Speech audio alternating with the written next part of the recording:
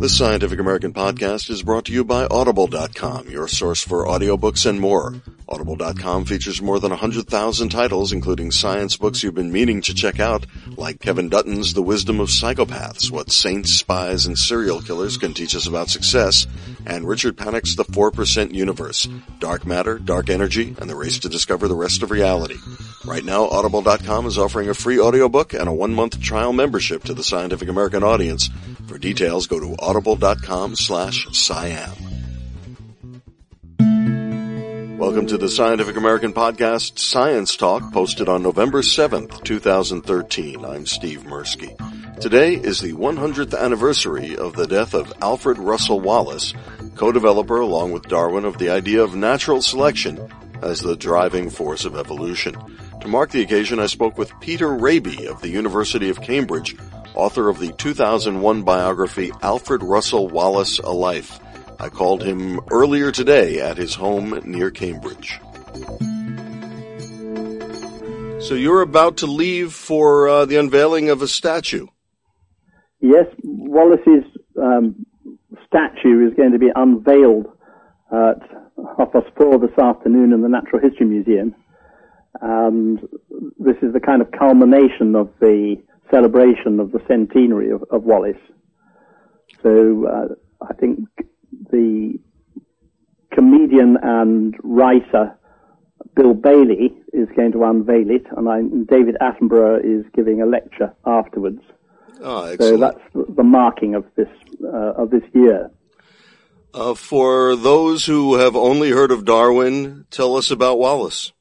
Wallace was Darwin's co-discoverer of natural selection, and he conceived his theory of evolution by natural selection independently while he was on a collecting journey in the Malay archipelago. And he had been thinking about evolution for some time and had written one important preparatory paper, but neither Darwin nor anybody else had any idea really that Wallace was on the hunt and close to his discovery. So he was in correspondence with Darwin at the time. First he started collecting for him, and then a more sort of intellectual and friendly correspondence continued. But I think neither man realized in detail what the other was doing. But various things that Darwin put in his letters encouraged Wallace to send Darwin his theory, which he wrote in Tonati and posted off, saying to Darwin, if you think well of this, perhaps you would show this to Sir Charles Lyell. Wallace, having heard from Darwin that Lyell had taken note of previous writings of Wallace. And the letter arrived on Darwin's doorstep at Down House in Kent, and to all intents and purposes, Darwin opened it and read the paper and saw his own theory, which he had been working on for 20-odd years, but had not yet published. And this is 1858? So this is 1858, June 1858, when the letter arrived. And Darwin was shattered and somewhat panicked, I think, by this letter, and sought advice from Lyell and from his friend Hooker. And following the advice of the two men, they really took over the proceedings, and they decided that it would be fair. Whether it was fair or not is up to others to decide, but they decided that it would be fair for certain writings of Darwin to be published, to be presented to the Linnaean Society alongside Wallace's paper. So this joint declaration to the world about the new theory was made very rapidly at the end of June to the Linnaean Society in London. And Wallace is therefore sort of joined irrevocably to Darwin. But the reason why Wallace is less well known, well, there are lots of reasons why he's less well known than Darwin, but I think the principal reason is that Darwin then set to and wrote on the Origin of Species, which came out the following year, which was the publication which really cemented his name and reputation and had all the detailed background proof to support the theory. So Wallace has this hugely important role alongside Darwin in bringing about the publication of the theory. Yeah, it should be said that in your book, Alfred Russel Wallace, A Life, you make much more extensive use of the Wallace correspondence, not just with Darwin, but with everyone, than previous biographers had. And so I think to many people who are aware of the Darwin-Wallace connection, this post from Wallace just arrives out of the blue at Darwin's home in 1858, and that Darwin perhaps had never heard of Wallace before, but that's obviously not the case. They had been in correspondence. Yes, they had been in correspondence. I just think that Darwin had not fully appreciated the detail of Wallace's thought, which is perfectly understandable. Somebody is writing letters half the world away, letters which take several months to arrive in the midst of a very busy schedule of collecting and writing papers and just surviving. And obviously he's not sitting down to do an A to Z of what's in his mind. He tends to either respond to Darwin's previous letter or write about what's on the top of his head.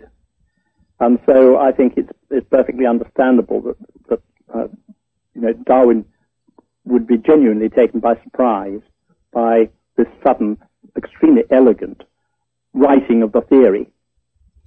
Now, as a younger man, Wallace had traveled in the New World, and it's an amazing story. Can you tell us a little bit about his adventures and what happened to him? Yes, well, Wallace was very much a self-educated and self-made man, and he was actually trained as a surveyor. He was apprenticed to his elder brother and worked as a surveyor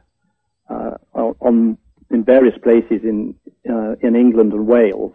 For instance, on the early railways surveys and so on. And he became more and more interested in natural history and taught himself about that, also in conjunction with another young naturalist called Henry Walter Bates, whom he met at Leicester. And these two young men decided that they could make a living by traveling and collecting and sending back the specimens they collected for sale in London. And they set off for the Amazon together. And after a while, they separated and went slightly different routes in the Amazon, and Wallace went up the Rio Negro. And he didn't, for somebody with no background and no money behind him, they were self-financing themselves. They had a little money to begin with, but then they were totally dependent on the success of their collecting and on their agent, Stevens, in London, selling their beetles and butterflies and everything else, and then transmitting more funds out to the Amazon so that they could fund the next stage of their journeys. And Wallace was amazingly successful in this venture, but decided to come home partly because I think of exhaustion, partly perhaps because his younger brother, whom he persuaded to join him, had died of yellow fever in Para, and partly because I think he wanted to capitalize on what he'd collected. So he set sail for England. Some of his collections had gone ahead of him, but he had live animals and birds with him. He had his notebooks, he had specimens and so on, and the ship he was on caught fire. They had to take to the boats, and he lost practically everything. And in fact, the boat that rescued them, after they'd been tossing about in the Atlantic for a lengthy time, they were picked up by another boat which was extremely leaky and unseaworthy, limped back to England, and Wallace arrived basically with the clothes he stood up in, and had to begin all over again. So that was his sort of first collecting phase, and he then rapidly sort of pulled himself together. His agent had fortunately insured against loss, so he had a little money. And because he'd done so well, he began appearing at some of the learned societies in London, and he was actually sponsored by the Royal Geographical Society, who arranged a passage for him out to the Malay archipelago, out to Singapore. So after about 18 months, he set out for an 8-year journey to the Malay archipelago, during which he made this scientific discovery, but during which he also made astonishing collections in some very out-of-the-way places. Can you... and incidentally discovered the demarcation line between the Asian and the Australian fauna, which is now known as Wallace's Line. Can you give us any detail as to his thinking that led him to understand natural selection while he was in the Malay? Yes. I'm not sure that I can. It is a slight mystery which bit of the jigsaw puzzle suddenly fell into place for him. He gives various accounts of this, and they're not terribly detailed, but one of them, one important piece, as it was for Darwin, was from his reading of Malthus, and realizing that food supply would be limited in any area or sub-area, and therefore those animals most fitted and suited to the particular niche in which they were, or the strongest, and so on, would be the ones who were likely to survive and to breed successfully. So there is the sort of Malthusian element there, but in terms of how species evolve and the difference between varieties and species and so on, I don't say he's vague, but there are certain steps in the logic that are not presented to us. So there is no kind of logical kind of sequence that one can follow, although one can speculate. That's rather remarkable. In the course of writing the book, did you generate feelings toward Wallace? Did you come to like him a great deal, or perhaps not like him? I would imagine like him. He seems to be a very likable guy.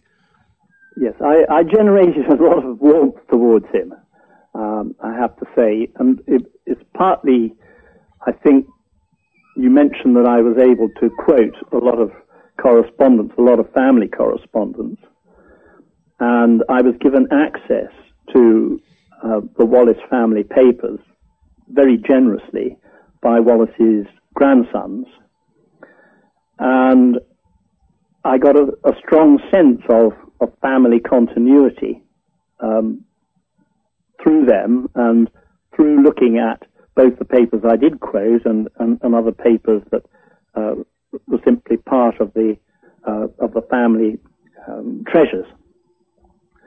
And I came to admire Wallace a great deal. I mean, he was a very generous-spirited man, and he never seemed to bear any resentment about the fact that Darwin had priority, and in fact devoted a lot of his time to promoting Darwin and promoting Darwin's ideas, so that even when he comes back to England, and he is received well by the scientific community, but he never finds good paid employment back in England after his travels came to an end. But he always took this very, very generously and positively, and would then sit down to write another book or towards some other project. He always thought it was for the best. And the other side that I came to admire hugely about him was that he was hugely interested in people and in the plight and fortunes of people and peoples. I mean, he was a socialist. He believed in land reform. He believed in inequality. And he was prepared to work with organizations, some of them less than popular, with the scientific or with the political establishment, to try and bring about a better world. He had a very strong sense of progress, and that the world should be able to advance, and that if people were thoughtful and intelligent enough, and had unselfish thoughts and unselfish practices, that they could bring about better living standards for everybody. So that side of him I really admired. I'm interested in how you came to write the book. You're primarily a theater person, I believe, based on my reading on the book jacket about you, but you do also have an interest in Victorian scientific travelers, and I assume that's where the Wallace spark came from. Yes, it came from that, and it came perhaps even from one step before that, which was I wrote a biography of Samuel Butler, who was heavily involved in Darwinian debates and ideas. And it was in reading about Butler that I came across Wallace first and just realized I didn't know very much about him. Then I wrote a book called Bright Paradise, Victorian Scientific Travellers, within which Wallace was one of my travellers. I wrote particularly the ones I got close to, the three naturalists who went out to the Amazon, Wallace, Bates, and Richard Spruce. But I also wrote about people like Hooker and Mary Kingsley and a whole range of travellers. So that was my sort of broad background, and then I decided I really wanted to concentrate and focus on Wallace and explore him further. And are you obviously you're glad that you made that decision, but What do you think it takes years to write a biography. What do you think you personally got out of this experience? I probably should have spent longer writing it. And I think that's one regret. I think Darwin said the same thing. Yes.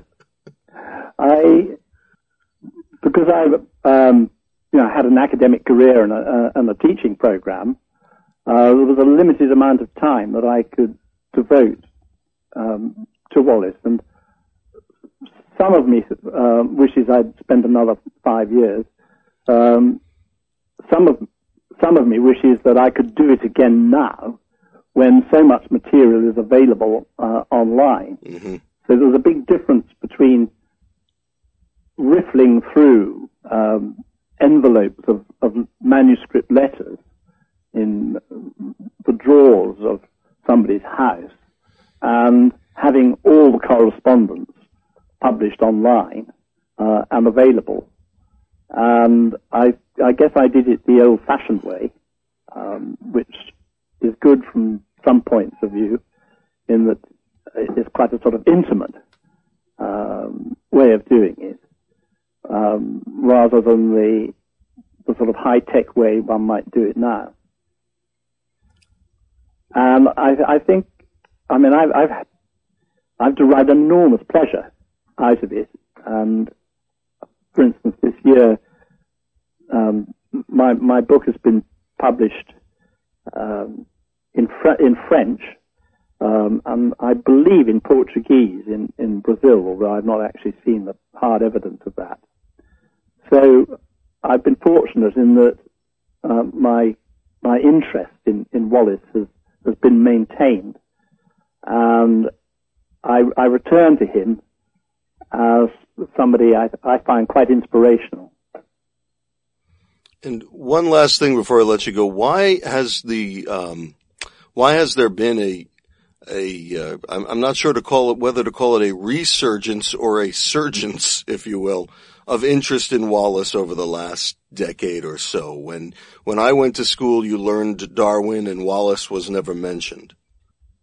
I would put it down to a number of factors, and some of them are quite personal. There is Dr. George Beccoloni at the Natural History Museum has been a standard bearer for Wallace over the last few years, and I would say that it's very largely due not just to him, but to a number of other enthusiasts, of which he is perhaps the most prominent, who have promoted Wallace, not in the sense to disparage Darwin in any way, but to give Wallace his proper due.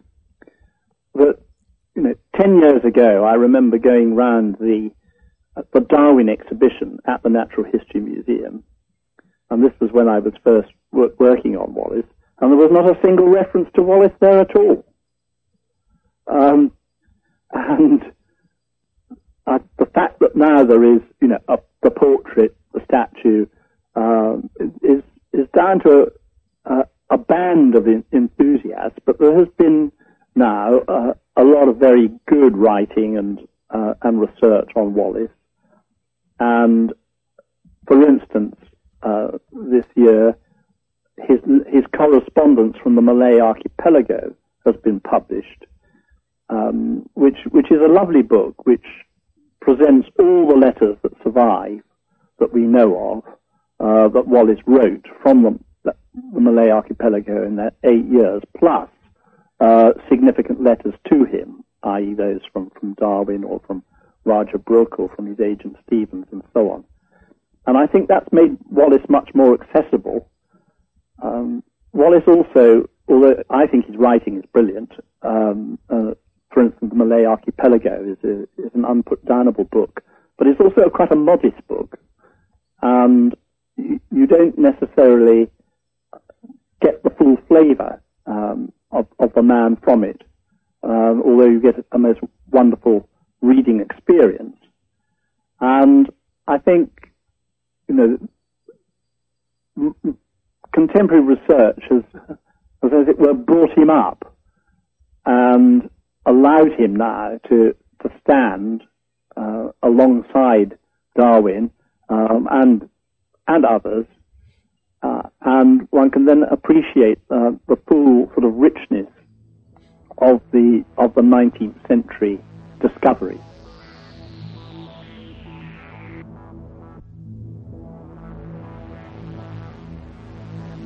If you plan to be in New York City on November 12th, there's a day-long symposium devoted to Wallace at the American Museum of Natural History. That day-long symposium will conclude with an address by the aforementioned David Attenborough.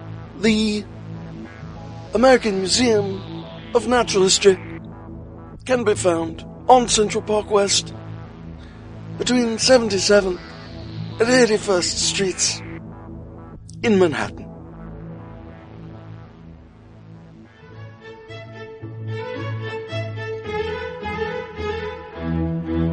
That's it for this episode. Get your science news at our website, www.scientificamerican.com, where you can check out our section on citizen science. These are projects in which researchers depend on science-interested individuals like you to help them analyze data and evaluate evidence. You won't merely be letting your computer do grunt work.